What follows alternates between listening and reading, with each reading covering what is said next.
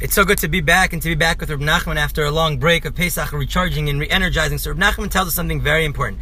And we're building off what we were saying before about people who learn Torah, not for the right sake, not for the sake of trying to be a partner with God and trying to understand what God wants and trying to connect their will to God's will. Right before the sin of the tree of knowledge, our will was God's will. We connected our will. We wanted to do what God wanted. Same way like a kid, he has so much aspiration, so much love for his parents. He wants to do what they do. He wants to be like mom. He wants to be like daddy. Right? Only then does he grow up and something goes wrong, right? And the same thing with us as human beings. We grew up, we were started off as children, in the Garden of Eden. We wanted to be like God. And all of a sudden, lately, we kind of had that mistake.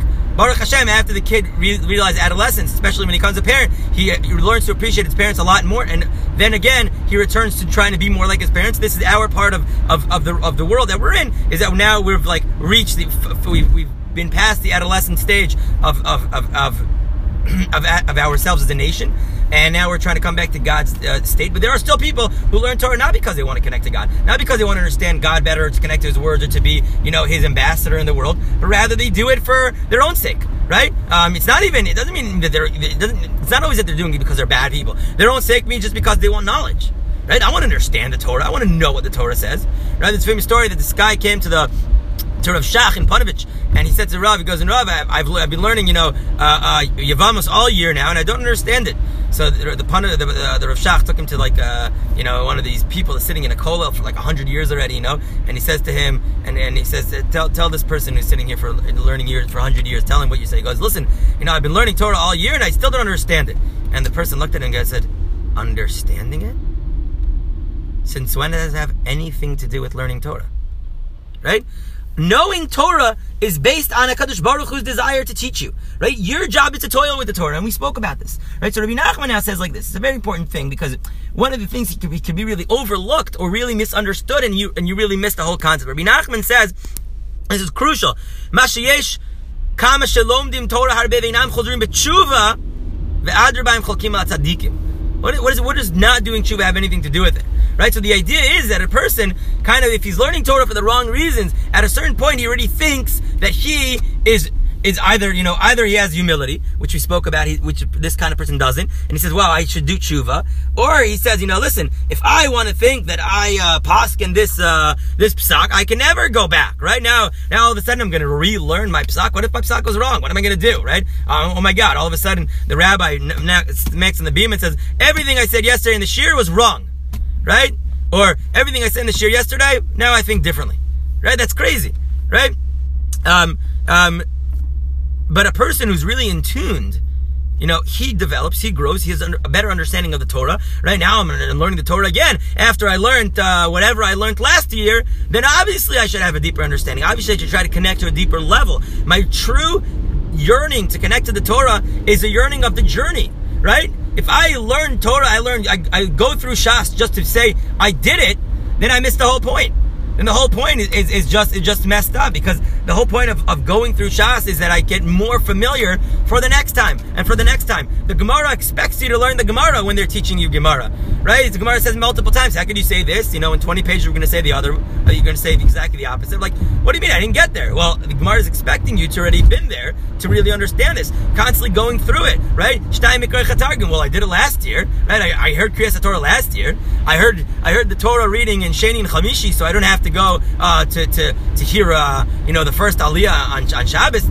That's silly. That's crazy. That makes no sense, right? Because the whole idea is that this is a natural growth. This is a journey, and therefore tshuva, especially in Rabbi Nachman and in the Hasidic world, tshuva is a journey. And we spoke about this a lot when we were learning Torah Vav and Torah Zayin, that tshuva is a journey, and if you think you're getting from point A to point B, then you're not doing tshuva. Tshuva is not getting from point A to point B. Tshuva is the journey of constantly trying to come close to God. And therefore there are people who their whole goal is not to come close to God. Right? I remember somebody asked me an halachic question, and I said to him, well, listen, there are shittos that say, that you should do this, and they're definitely two to rely upon. And there are shittos that say you should do that, and they're definitely rabbeim in that place that you can rely upon. But you should try to do whatever you think is going to bring you closer to God. And he said to me, God? What does God have to do with it? Is it mutter or is it usher? Should I do this or should I do that? And I'm like, yeah, but what is going to bring you closer to God? And he's like, you keep saying this God thing. What does that mean? Right? Meaning, we live in a world where God has nothing to do with it. Right? It's not that I learn this week's portion of the Torah and I say, what is God teaching me here? No, I read it, I learned it, I said, okay, I got it, that's fine, They brought fire, they weren't allowed to, they got killed. What is God trying to tell me? Do I have that conversation when I learn Torah?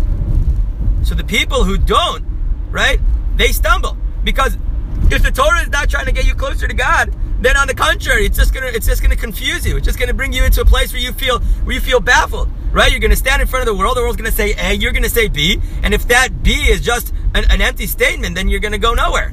And then you're gonna try to educate your kids to follow an A, B, C, D, E, and that's just a blank statement, so they're not gonna follow. And it's gonna be a stumbling stone. So Reb Nachman says there are two kind of people: the tzaddikim yelchu bam, people who are tzaddikim, people who are trying to come close to God, people who are just trying to feel humility and try to let God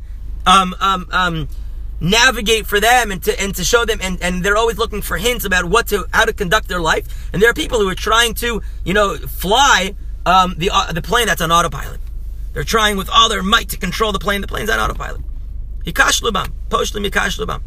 They're going to just perish from that desire to be in control, from that desire to have control over the Torah, to be Baal on the Torah, to have Ba'alut, to say, this is what I did. Right? Like Rav Menachem used to always say, Yesh misho over al kol hashas ke over avera. Right? There's a person who can go past the whole Torah like he passes over averas, like he transgresses averas. Just in order to put another notch on my belt. Should be zocha to take these words deep into our heart.